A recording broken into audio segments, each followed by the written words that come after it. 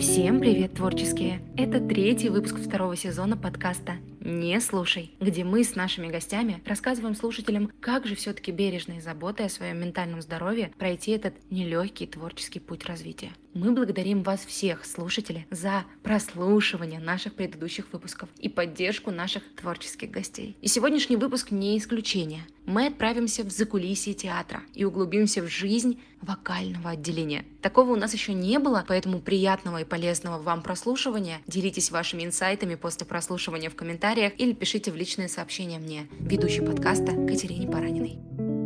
Сегодня мы пообщаемся с заряжающей через аудио и видео онлайн и в реальной жизни гостьей, вокалисткой, артисткой Большого театра, выпускницей Первого областного музыкального колледжа по двум направлениям и вообще очень интересной и многогранной личностью Софья Макуха. Соня, приветствую тебя. Привет, Катюш. Очень приятно, что ты согласилась принять участие в нашем подкасте, так как я действительно давно и с удовольствием наблюдаю за твоей деятельностью во всех социальных сетях. Я восхищаюсь этой эстетикой, и, кстати, благодаря тебе мне удалось немного заглянуть за кулисы театра, в котором, если быть честной, конечно, я там, к сожалению, для себя никогда не была, но планирую, честно планирую. Но можешь попасть. Да.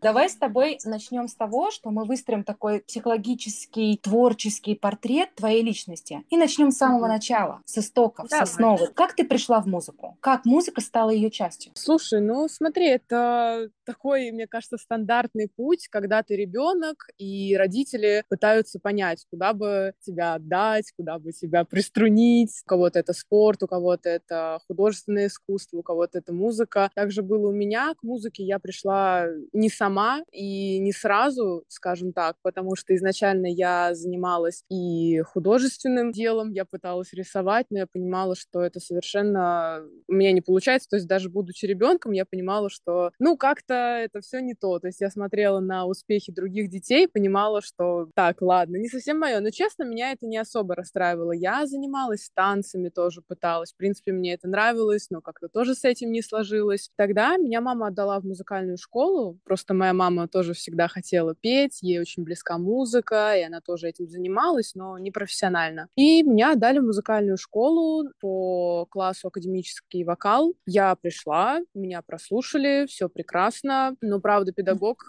первый год сказала, что успехов особо нет, и даже говорила о том, что, возможно, музыка — это не мое и тому подобное. Потом как-то шел, прям маленькими-маленькими шажочками какой-то прогресс. Я помню, что в музыкальной школе как бы постоянные конкурсы, вот это все, и то есть меня как-то не брали на эти конкурсы, потому что прогресс был маленький, хотя, честно говоря, я считала, что он был, и я такая вся, я пою, я такая классная, но педагог считал по-другому, и я никак на это не обижаюсь, потому что ей виднее, педагог у меня был отличный, как она преподавала, и какие методы, и вообще какая она добрая была, без этих криков, без всего этого. То есть потихоньку, помаленьку был прогресс, и, наверное, тогда мне было стыдно об этом говорить, но, допустим, сейчас я понимаю, что нет, только к концу музыкальной школы, получается, меня стали ввозить на конкурсы, я даже не занимала порой места, но уже так под конец я там один раз, по-моему, заняла 2-е или 3-е место.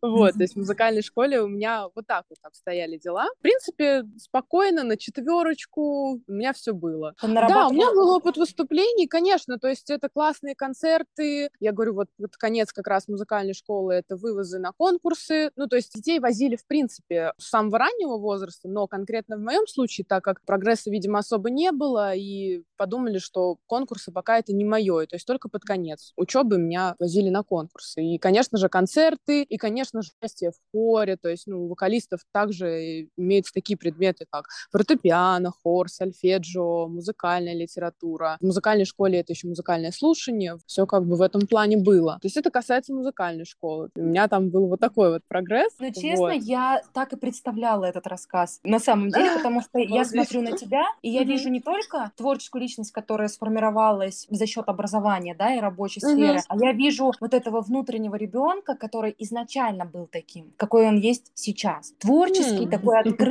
открытый этому миру. А вот в какой момент ты осознала, что хочешь стать профессиональным музыкантом? Это случилось как раз в детстве или в каком это возрасте? Нет, наверное, это точно случилось не в детстве. Я вот просто даже пытаюсь подумать, прям чтобы точно ответить на этот вопрос. Наверное, это как раз-таки сложилось, когда я училась в музыкальном колледже. Тоже, наверное, ближе к концу, то есть курс третий, тогда, когда у нас начались всякие тоже постановки в операх. То есть я уже тогда понимала, что, я училась на двух отделениях, дирижерско-хоровое и вокальное. И то есть мне нужно же было сделать выбор, так, я пойду на дирижера или я буду вокалисткой. И я уже, наверное, на курсе на третьем поняла, что мне ближе вокал, как сольное такое, хотелось выделиться как-то. И именно вот на каких-то оперных постановках, которые были у нас в колледже, я понимала, что как классно, вот ты выходишь на сцену, ты переключаешься на какую-то роль. Да, опустим те моменты, что в колледже у меня это как бы не супер классно получалось. Я просто кайфовала все равно от процесса. Да, я понимала, что, возможно, это выглядит как-то странно, это, непрофессионально. Ну, да ладно, я же только училась и учусь, и продолжаю учиться свою жизнь актерскому мастерству и всему этому. Но, да, получается, на третьем курсе я поняла, что я вот все, хочу вот этим заниматься, вокалом и именно вот сценой. Вот это я прям поняла, конечно. Сейчас я вижу, как тебя приглашают выступать в наш колледж, и там ты настоящий артист. Артист уже с большой такой буквы. Как у тебя ощущения? Вот сравни, когда ты выступала как студентка колледжа, да, и когда ты говоришь, у тебя был не такой большой опыт Да, актерского да. мастерства, и сейчас. Конечно, ощущения разные. Сейчас, допустим, во-первых, очень приятно, что приглашают педагоги, то есть что они помнят, что им приятно меня пригласить, а мне вдвойне, втройне приятнее приехать в родные стены колледжа и попеть, поучаствовать в каких-то предложениях. Но ощущения другие.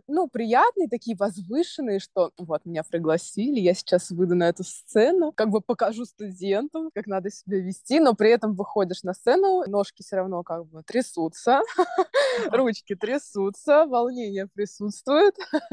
Примерно вот такие ощущения. Я, насколько помню, и ты уже сказала, ты училась на двух отделениях, а вот расскажи нашим слушателям, абитуриентам, у нас очень много абитуриентов слушают, с технической точки зрения можно учиться на двух отделениях. Ты ходишь на пары вообще с каким отделением? Как ты сдаешь экзамены и сессию? Хорошо, я сейчас попытаюсь вспомнить, как это было. На самом деле, изначально я планировала пойти на вокальное отделение, потому что я не знала, что есть дирижерско-хоровое отделение, и я при поступлении об этом сказала. Мне сказали, что ты можешь спокойно учиться на двух отделениях. Я говорю, ого, это, наверное, сложно, это, наверное, то есть вдвойне больше пар. Но сказали, что это вполне реально, поэтому я тут же сдала экзамены и на вокал, и на дирижерско-хоровое. Ты выбираешь как бы основную свою специальность, как раз вот про твой вопрос, с кем ты ходишь на пары и так далее и тому подобное. У меня был основной дирижерско-хоровой. И за вокальное, получается, у меня было как дополнительное, я за него доплачивала. Так что ходила я с дирижерами на пары. То есть у тебя был более углубленный курс, кстати. Вокалисты — это менее углубленный теоретический Да, курс. да, честно Дирижеры более. говоря, у вокалистов, вот как бы как я и с девчонками общалась, кто с моего курса, и все, то есть у них действительно какие-то моменты там в гармонии точно, допустим, у них это все вообще так поверхностно проходится, нежели чем у дирижеров. Та же музыкальная литература. В общем, я очень рада, что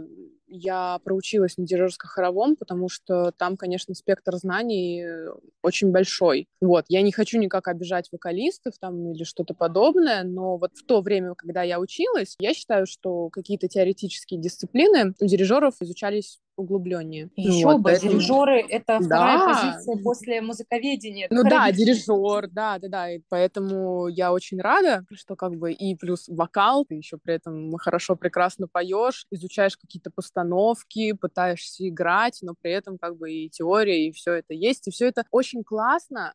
Честно, я это понимаю только сейчас, что это вот все как-то шло так параллельно, то есть ты проходишь в музыкальной литературе одну оперу, там у вас ставится что-то похожее, или вот ты уже вот это прошел, а дирижируешь то, что ты прошел, или ты, допустим, дирижируешь в один момент то, что проходишь по музыкальной литературе, это потрясающе, это очень здорово. Тогда я это не особо ценила, наверное, в силу возраста, потому что я не совсем понимала, понимала. То есть был такой момент, что я как прострации, что ли, какой-то, может быть. Ну, то есть что подросткам нужно, да, по факту? Погулять, повеселиться, учиться мало кому хочется. Как-то я вот сейчас просто сквозь время вот это все вспоминаю и понимаю, что это прекрасно. Это вроде бы так просто, но это замечательно. То есть и педагоги очень сильные, вот у которых, допустим, я была и по дисциплинам теоретическим, и, естественно, по двум специальностям. Это сильнейшие педагоги, и я очень рада, что я прошла такую школу, ну, местами нелегкую, ну, как без этого? Это как бы симбиоз предметов одновременно, когда ты понимаешь, что все идет параллельно. Это удивительно, что у тебя так случилось. Это правда не у всех получается осознать во время обучения. Неважно, сейчас ты осознала это или во время обучения, это действительно дорого стоит, раз твое образование выстроено именно так. Все, что ты получаешь на теории, ты применяешь в практике.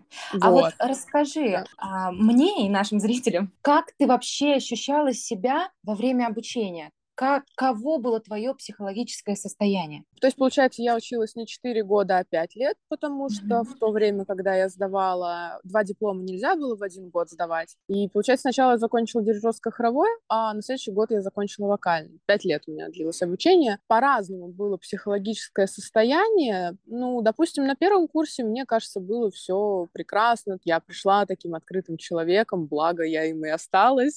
Ничего меня не сломало пока.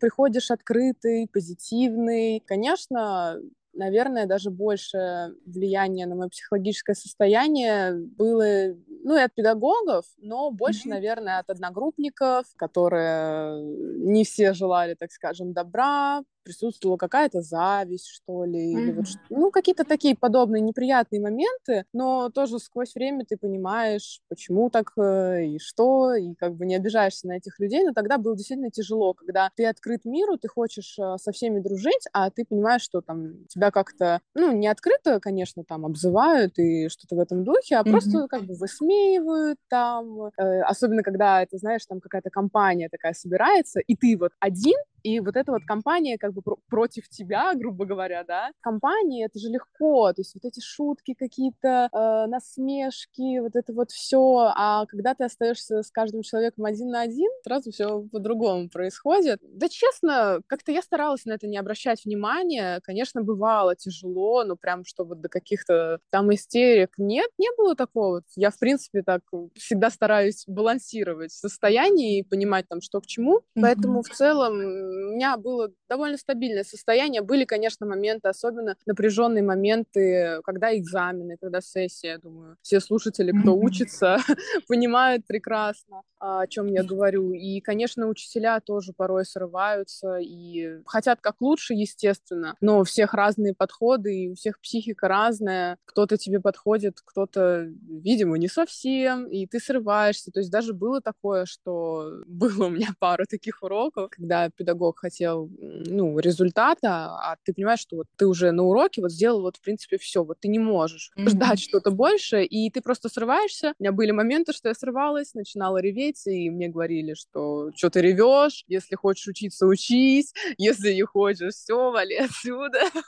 Вот, ну, Военный колледж какой-то, да, получается. ну, то есть это тоже такая жизненная закалка. То есть, да, это не очень приятно, но без этих моментов я не я, и я тоже понимаю педагогов, что у всех бывает сносит голову. Ну, я на это не держу никакого зла. Были такие моменты, всякое такое. Но в целом мое состояние было всегда довольно стабильное. Я всегда пыталась даже не показывать, если у меня что-то происходит, как бы, что все стабильно, все хорошо, главное сдать экзамены, главное продолжать улыбаться, и это все, что от меня требуется. Скучаешь по тому времени? Да, я скучаю, конечно. Не могу сказать, что вот я бы прямо сейчас вернулась в то время, бы вот У прокрутила нас бы были и это такие, еще которые раз. так говорили. Ну, я скучаю, естественно. Я скучаю даже больше не вот по этим вот экзаменам, там вот это. Я это, честно, ну, не очень. Ну, конечно. Вот, я скучаю больше по какой-то концертной деятельности, потому что, конечно, в нашем колледже постоянно были какие-то концерты, просто постоянно, я не знаю, стабильно, мне кажется, раз в 2 недели, просто вот стабильно мы что-то учим, выступаем, учим, выступаем, учим, выступаем. Куда-то мы ездили, что вот и с вокальным отделением тоже показывали там свои постановки, которые нам ставили преподаватели. С хором это вообще отдельная история. У нас постоянно концерты, когда у нас еще руководил Владимир Ильич Чевела, он, конечно, у него него опыт и его профессиональная тележка знаний, это, я не знаю, как это можно в себе носить, это вот просто энциклопедия. То есть я очень скучаю по какой-то концертной такой деятельности, потому что это было прекрасно, как-то все было легко училась, потому что ты понимаешь, что, я учу это для того, чтобы выйти на сцену, а, как правило, результат артиста, да, он проявляется на сцене. Ты показываешь свой результат, и у тебя, наоборот, такое, да, я выучу, чтобы пойти на концерт, спеть, вот я так спою, там еще себе что-то представляешь, как там ты выходишь, репетируешь там свой поклон. Вот. Это приятный момент, безусловно, я вот поэтому именно скучаю очень сильно. Даже через аудио заряжает очень все эти слова, которые ты говоришь. Это приятно. Как вообще сейчас складывается твоя жизнь после колледжа? Ты продолжаешь свое обучение в высшем учебном заведении? На данный момент я нигде не учусь. Я учусь в Большом театре, учусь жизни, учусь операм, актерскому искусству. То есть после колледжа как-то, да, я думала, что я буду поступать. В 1 год я не поступила. В смысле, не стала поступать. Подумала, ладно, может, меня устроит такой вариант, что работа, работа и все. Почему нет? Почему нет? Да, выбор каждого человека. Я проработала так год, поняла, что мне как-то вроде бы хочется поучиться, и я пробовала поступать в Гнесинский институт. Я решила поступать туда буквально, наверное, за 3 дня до окончания подачи документов. То есть очень-очень так внезапно, неожиданно я решила поступать, подумала, ладно, почему бы и нет. То есть я прошла все экзамены, действительно, отбор был очень жесткий, на вокальное отделение, просто вот так вот слушателям, кто не знает, может, какие конкурсы в Гнесинке. Мест всего бюджетных 12, а изначально пришло 200 человек. Это шок. Это шок. Я вообще не представляю, как жюри Я просто хочу сказать, что на музыковедение приходит на 3 места 2. Понимаешь, насколько у меня когнитивный диссонанс. Да, это диссонанс. Вот. И, в общем, было 200 вокалистов. Первый экзамен был вокал, потому что это самый показательный, и после вокала жюри уже понимает, то есть кого отсеивать, кого нет. Я прошла вокал, после этого осталось, получается, я сейчас просто пытаюсь вспомнить, я примерно помню, что после вокала осталось 100 человек. 100 человек сразу отсеялось, и, конечно же, дали экзамены, был коллоквиум, получается, следующий экзамен был, после него... Так, я вроде ничего не упустила. Да, то есть вокал, коллоквиум и сольфеджио. Вот. Я все экзамены прошла, то есть по баллам все, в принципе, было хорошо, но вот как-то получилось, что себя я в списках не увидела. Вот. Интересно. То есть, получается, балл не самый высокий, балл проходной очень даже, но, видимо, были выше баллы у других ребят, и поэтому, соответственно, я не прошла. То есть я себя в списках на поступление не увидела. Но я как бы не расстроилась, я так подумала, что я подала документы вообще там за 3 дня до окончания, и я прошла вот эту мини-школу, да, вот этих экзаменов довольно-таки сложных, тоже какой-то психологический такой анализ я у себя провела в голове, вот там жюри, то есть как они вообще общаются на коллоквиуме, как они на тебя смотрят. Некоторые мелочи, они настолько вот важны, то есть даже это может быть не то, что там ты говоришь, а даже как ты общаешься вот именно с жюри не по вот экзаменам конкретно, а то есть как ты с ними взаимодействуешь. Это все, в общем, такие тонкости. Я очень рада, что я это все прошла, и думаю, что думаю на данный момент, что в следующем году я, наверное, попробую поступить. Я не знаю как бы конкретно в Гнесинский институт или еще куда-либо. В общем, я изучу, ознакомлюсь, вот. Но то есть на данный момент я нигде не учусь. То есть попытки были, но вот пока вот так. Я, безусловно, согласна с тем, что выбор у каждого свой, и ты вполне имеешь право не получать высшее образование, потому что у тебя сейчас есть большой опыт в Большом театре. Да? И, конечно, я обязана спросить об этом, не могу обойти эту тему стороной. Как ты решилась пойти на прослушивание в Большой? Это была вообще твоя мечта? Может быть, намерение или цель? Честно, я даже, наверное, мечтать о таком не могла. То есть, естественно, я мечтала о том, чтобы быть артисткой, выступать на сценах. То есть, я себе представляла, как, может, какая-то филармония, какой-то ДК, да, неважно. Главное, чтобы это была сцена. Честно, это очень забавная история. Я не знаю, это вообще очень странно. Все вообще в этом мире, как это происходит, видимо, так, как нужно. В общем, дело было так. Рассказываю все, как было. Я закончила дирижерско-хоровое отделение. Все, я экзамены сдала, диплом получила. То есть у меня уже есть диплом. Я уже как профессиональный специалист. Мне остается год вокального. И я думаю, как объяснить вот людям, которые, может, не совсем понимают, что два отделения, да, вот как. У меня все основные экзамены, предметы были на дирижерско-хоровом отделении. А на вокале у меня остались там методика, сам вокал непосредственно, ансамбль и вроде бы все. И оперное искусство. Вот, то есть у меня осталось немного предметов, в принципе, и я понимала, что какие-то дни у меня будут свободные. И то есть как любой человек, да, который хочет работать, хочет заниматься, хочет, получать свои деньги, да, в конце концов, там, 19 лет, ты только заканчиваешь, хочешь не зависеть, да, так скажем, ни от кого. И я думаю, надо что-то делать, надо куда-то идти, либо преподавать, да, то есть у меня, честно, только преподавание было на уме, потому что я, в принципе, не знала, как вообще в какие-то другие места можно податься. Так вот, мы с подругой гуляли по Москве. То есть это вот настолько я сейчас это все вспоминаю, мне смешно, но я очень благодарна судьбе. Мы гуляем с подругой, гуляем около Большого театра, ходим, вдохновляемся, фотографируемся. Вышла красивая фотография, там какой-то скверик такой Большого театра, я ее выкладываю. У меня был один единственный знакомый из Большого театра. Он как раз тоже поет в хоре. Он мне комментирует эту фотку. Я просто детально так рассказываю, чтобы зрители вообще вот эту вот всю линию проследили. Я выкладываю фотку, он ее комментирует, мол, знакомые до боли места. Я пишу, да, места там вдохновляющие, там так прекрасно, так здорово. И он мне пишет, у нас как раз там требуются голоса. И, значит, я рассказываю это, естественно, маме, мы общаемся, она говорит, Соня, надо что-то делать, если действительно требуются голоса, то нужно как-то действовать. То есть мы заходим на сайте об этом ничего не написано, то есть официальные прослушивания, они проходят крайне редко. Я не знаю, от чего это зависит, вот до сих пор работая в Большом театре. И у меня как бы есть из семьи музыкальные люди, то есть у меня есть дядя, который занимается тоже вокалом всю свою жизнь, он профессиональный певец академический. Мы, значит, списываемся с ним, связываемся с ним, спрашиваем, может быть, у тебя есть какие-то знакомые, кто хоть как-то там связан с Большим театром. Да, он сказал, что у него есть две женщины, которые тоже работают в хоре. Мы написали одной, а от нее как-то тоже особо мы ответа не услышали, не поняли, написали второй женщине. Она сказала, что да, действительно, голоса требуются, и она попробует спросить у нашего главного хормейстера, получится ли прослушать девочку. То есть просто да, нет, все. Не прослушает, хорошо, прослушает, даже если не возьмет. Мне просто вот был самый главный факт того, что я приеду, я покажу то, на что я способна, все. Как бы начинается вот эта вот цепочка, то есть мы сконнектились с этой женщиной, мы с ней созвонились. Конечно, даже когда мы с ней созванивались, я дико волновалась, я дико переживала, я там себя уже накрутила так. Это какое-то невозможное состояние. Значит, она мне перезванивает, говорит, что да, шеф согласился меня прослушать, приезжай тогда-то, тогда-то, тогда-то. Я говорю, все, замечательно, спасибо вам огромнейшее, давайте там с вами пересечемся, увидимся в день прослушивания. Вот, то есть на прослушивание я, получается, записалась, прошла вот так, то есть через такую вот цепочку. А когда ты узнала, что ты прошла, какие ощущения? Я вот просто сейчас сижу, у меня такой, знаешь, рот открыт, я вся такая, я волнуюсь за тебя в момент, когда ты рассказываешь, понимаешь? Я волнуюсь.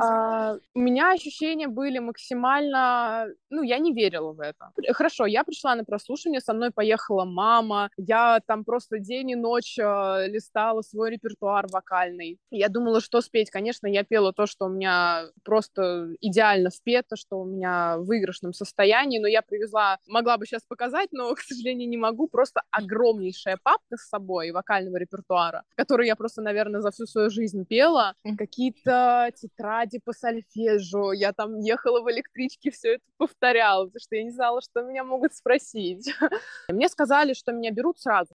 Вот, то есть для меня это был шок, я такая, что? В смысле, чего? То есть я приехала, я заранее, наверное, себя даже настроила так, что меня не возьмут, не с таким отчаянием, да, то есть не с такой грустью, что вот, там, меня не возьмут, то есть я настроила себя так, что, окей, если меня не возьмут, я не расстроюсь, камон, я уже приехала в Большой театр и спела прослушивание, то есть для меня это был уже прыжок, просто, я не знаю, в бесконечность. И когда я просто вот выложила свой результат весь, я отстранилась, спела, и мне говорят, что да, мы вас берем, пройдемте за мной. Я думаю, а куда меня берут? А что вообще это реально происходит? Куда мы идем? Кто все эти люди? Я ничего не понимаю, что происходит.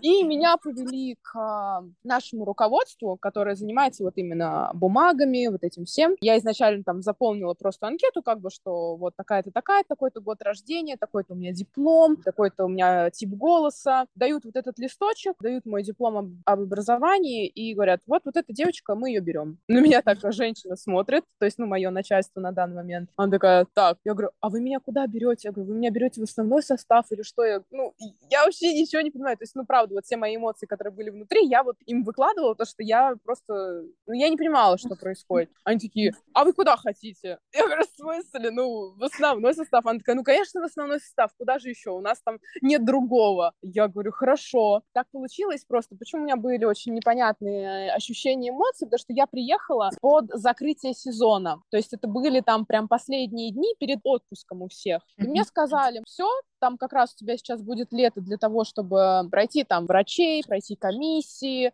пройти там какие-то пожарные безопасности, и вот это вот все. И то есть мне вроде бы казалось, то есть меня взяли, все, мне сказали, мы тебя берем. А что, когда? То есть сейчас должно пройти какое-то время, там пару месяцев, да, и я только выйду на работу. У меня такое непонятное ощущение. Я вышла к маме, мама стоит вся, я не знаю, она у меня верующий человек, она, я смотрю, сидит, читает, все там молится, переживает. И я выхожу, она такая, что?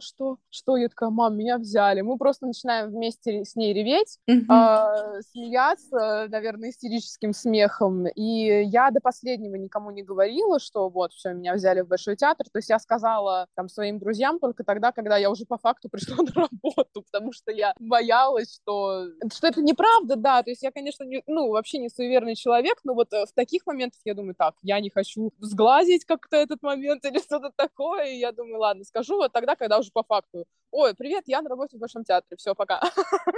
Я когда увидела первый раз сторис, я такая, вот она, успешная жизнь, не у тебя, причем в этот момент. А я такая думаю про себя, у меня теперь 2 знакомых в Большом театре. Что это за прекрасная жизнь, я подумала.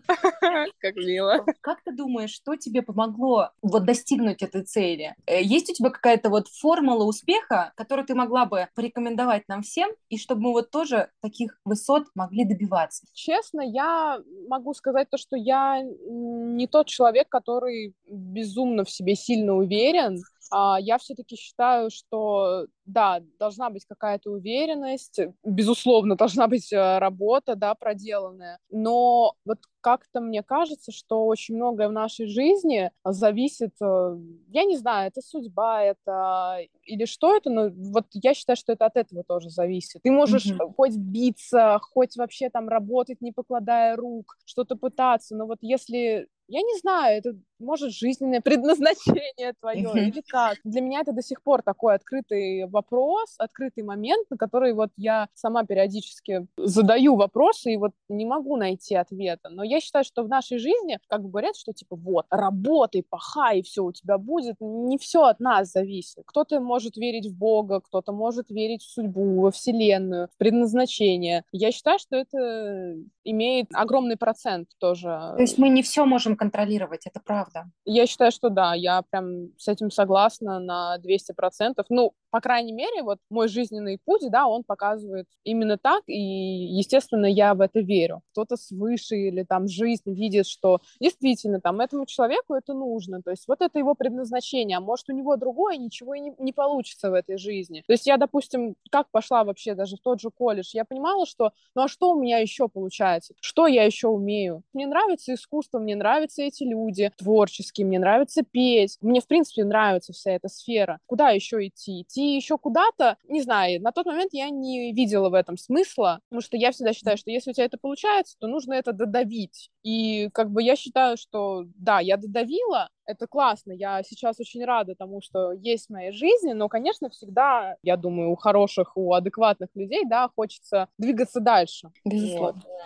Вот. А как ты думаешь, влияет ли на твою творческую, профессиональную жизнь такое... Ведь ты же делаешь выборы, правильно? Ты бережно относишься к себе, и я чувствую в твоих словах любовь к самой себе. Это нормально абсолютно. Вот это бережное отношение, любовь к себе, они тебе помогают в творческой профессиональной жизни? Кстати, интересный очень вопрос. Я прям так задумалась. На самом деле, порой нет, порой не помогает, потому что любовь к себе тоже, она же разная, да, то есть ты можешь, то есть, опять же, любовь к себе, ты можешь себя пожалеть и подумать, ну, ладно, я это там доучу завтра, допустим, да, как-то, ну, вот там уже поздно, надо поспать, нужно выспаться, да, то есть, ну, вот из таких вот разрядов. Где-то пожалеть себе, да, себя равно любовь к себе, не знаю, хороший ли это пример, вот, в каких-то местах это не очень помогает, но любовь к себе тоже, это же я все равно транслирую как бы, то есть никто же все равно до конца, да я сама себя до конца не понимаю, давайте говорить так, что, мне кажется, мало людей себя понимают до конца.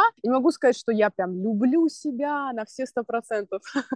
Поэтому любовь к себе, она вот где-то не совсем помогает. То есть где-то ты себя начинаешь просто жалеть, а мне кажется, в творческих моментах творчество, то есть ты весь такой вдохновленный, но нужно, конечно, порой прям жестко пахать. Вот я других тут слов не могу подобрать, потому что я тоже смотрю порой на своих знакомых, на своих друзей, которые вот просто пашут.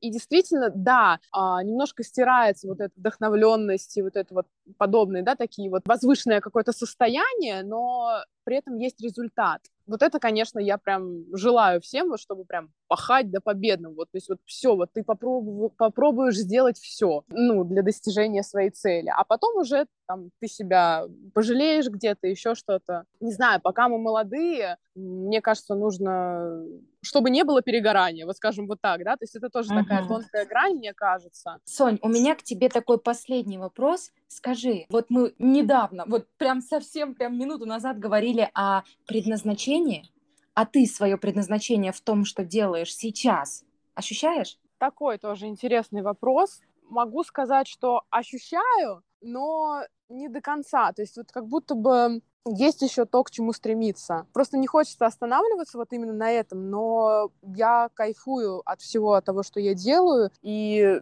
считаю, что да, это действительно предназначение, но вот как будто бы не до конца. Я вот даже не знаю, как еще точнее ответить вот на этот вопрос. Когда слушаю тебя, я чувствую твой нереальный творческий потенциал. Не то, что ты заряжаешь, да, через экран, это все понятно, а именно творческий потенциал в плане развития. Это твой этап пока что формирования. Следующий будет гораздо серьезней. Что-то такое у меня Да, то есть я сейчас на самом деле нахожусь в таком состоянии вот каких-то размышлений постоянных, того, что вот надо как-то двигаться дальше, надо вот что-то делать. Движение дальше, да, это вот все звучит так, да, надо двигаться дальше, а вопрос как, да, то есть что нужно для этого сделать. Не всегда все так легко и просто, скажем так, срастается, поэтому я, безусловно, считаю, что именно вот как артист, музыка, сцена, вот именно сцена для меня это действительно предназначение. Но просто я считаю, что я хочу тоже двигаться дальше, как любой человек, да. То есть я не хочу сидеть на месте, потому что, а почему бы нет, с другой стороны, да? Почему бы не двигаться дальше? Жизнь, как бы, никто не знает, когда твой момент придет. То есть, ты молодой, в принципе, красивый, талантливый, да? Почему бы нет? Почему бы не двигаться дальше? Поэтому я как бы тоже стараюсь очень позитивно на это смотреть, потому что есть люди, которые недовольствуются тем, что они имеют как бы тоже вот эти вот слова. Опять же, я не знаю, кто это там слышит, да, это посыл во Вселенной или что-то такое. То есть я хочу сказать Вселенной, действительно, спасибо за то, что я сейчас имею, и я довольствуюсь по полной просто мере. Я получаю колоссальнейший опыт на сцене, то есть я смотрю, как поют невероятные певцы, как они работают, как они используют актерское мастерство, и это настолько сильно. То есть я за это все благодарна, но я хочу двигаться дальше. У меня вот сейчас примерно какое-то такое состояние души. Могу вот так вот ответить на этот вопрос. В этом чувствуется принцип позитивного намерения. Вообще этот термин действительно используется в психологии, и обозначается он как смысл любого действия, который совершает человек. Он основывается на стремлении реализовать свои ценности и потребности. Но для того, чтобы это все делать, во-первых, ты уже прошла большой путь, потому что ты достигла многого и смогла определиться со своими ценностями и потребностями, которые сейчас ты же сама закрываешь. И Да. то, что ты хочешь дальше, ты переоцениваешь свои потребности и понимаешь, что требуется еще больше. И это принцип как раз позитивного намерения. Ведь ты же не смотришь на это, как скидываешь ответственность на всех, у меня не получается потому что кто-то мне там что-то должен, а ты позитивно на это смотришь и двигаешься дальше. А это очень большой шаг. Я Стараюсь. восхищаюсь. Я тебя очень благодарю за искренность, за твою такую эмоциональную обратную связь. И я уже сказала, что ты меня сегодня так зарядила. Я целый день была сонной какой-то, а сейчас реально прям хочу творить дальше. Для меня, как и для слушателей нашего подкаста, это очень ценно. Спасибо тебе большое. На самом деле очень приятно услышать такие слова от тебя. И для меня, честно, вот подобные эфиры, да, это впервые вообще, правда. Поэтому я тоже, конечно, волновалась и волнуюсь. И действительно, я тоже зарядилась от нашего диалога очень сильно, что так здорово, что вот такой творческий человек, как ты, вот что ты меня понимаешь, еще прочувствуешь мои эмоции. И, ну, это действительно, это вот прям, знаешь, вот как какая-то лампочка зажглась, и ты такой, ой, ну все, я пошел дальше, делать свои дела, буду ходить заряженным, позитивным и как бы еще больше хотеть чего-то большего, так сказать, в своей сфере, в своей деятельности. Это приятно, когда вот творческие люди тебя окружают. Вот даже через телефон я не ожидала, что настолько вот это прям вдохновит. Да, именно так. Спасибо тебе большое еще раз. Спасибо за прослушивание. С вами был подкаст «Не слушай». Не слушай никого, выбирай настоящего себя. Встретимся в следующем выпуске. Пока-пока.